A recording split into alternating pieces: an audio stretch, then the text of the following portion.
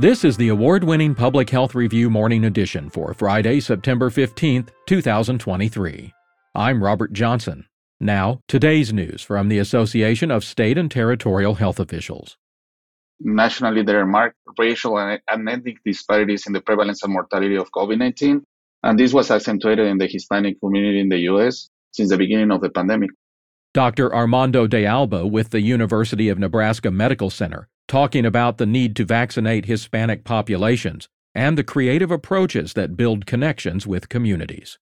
We actually created something like a mariachi vaccine clinic where we invited mariachis to come to the community. We created a vaccine clinic in the community. We invited mariachis to play, to grab the attention, but create a safe space, build trust with the community so the community could gather and ask questions to doctors like, some colleagues and myself, and then eventually empower them to take the decisions to obtain a vaccine.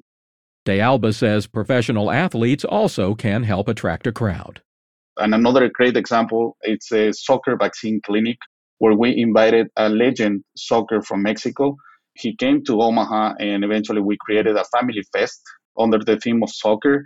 So people from all over the state came to meet the legend, but also to, it helped us to create that safe space where the doctors could be also with the community and be there to answer questions, debunk misinformation.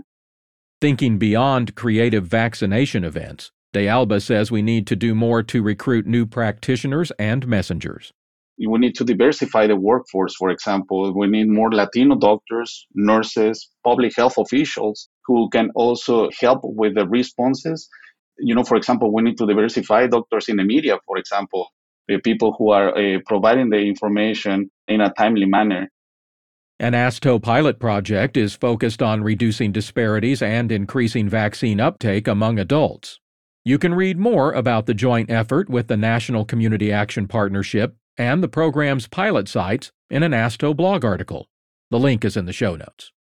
The CDC is also working to increase vaccination rates with an emphasis on rural communities.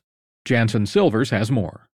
Rural communities face significant healthcare access challenges. In turn, vaccination rates, particularly among young children in poverty in rural areas, declined during the COVID-19 pandemic. In response, the CDC launched campaigns aimed at boosting vaccination rates and raising awareness. Explore how partnering with community organizations can effectively address these vaccination disparities by clicking the link in the show notes.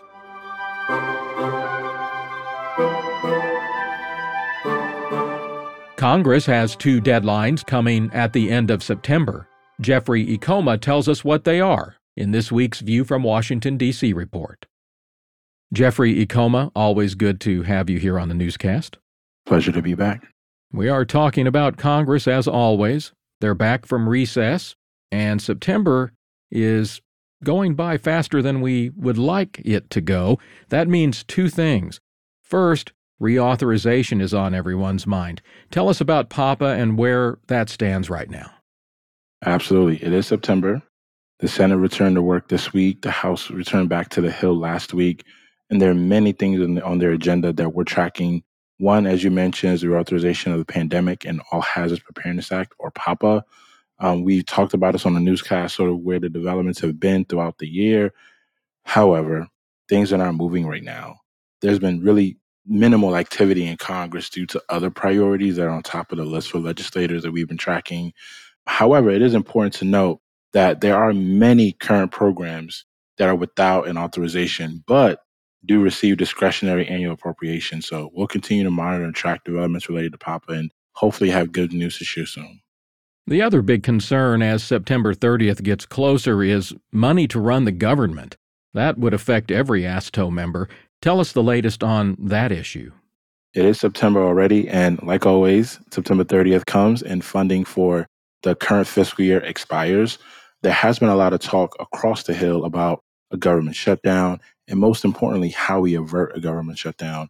There have been different sets of discussions in both the House and the Senate on how to pass 24 appropriation bills without getting to a government shutdown. Now, there's been some positive discussions on charting a path forward, considering the limited legislative days.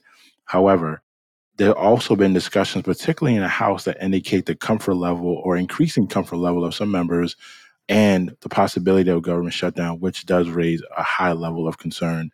It's an issue that we remain concerned about and are tracking very closely every single day to understand the impact on public health departments. And we hope to hopefully report positive news soon.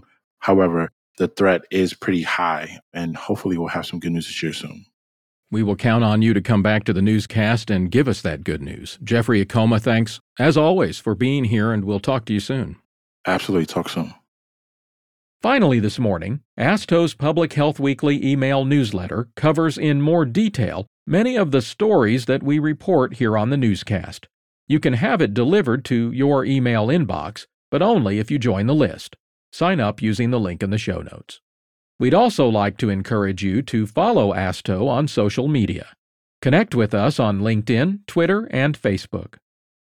That'll do it for today. We're back Monday morning with more ASTO news and information. I'm Robert Johnson. You're listening to the award-winning Public Health Review Morning Edition. Have a great weekend.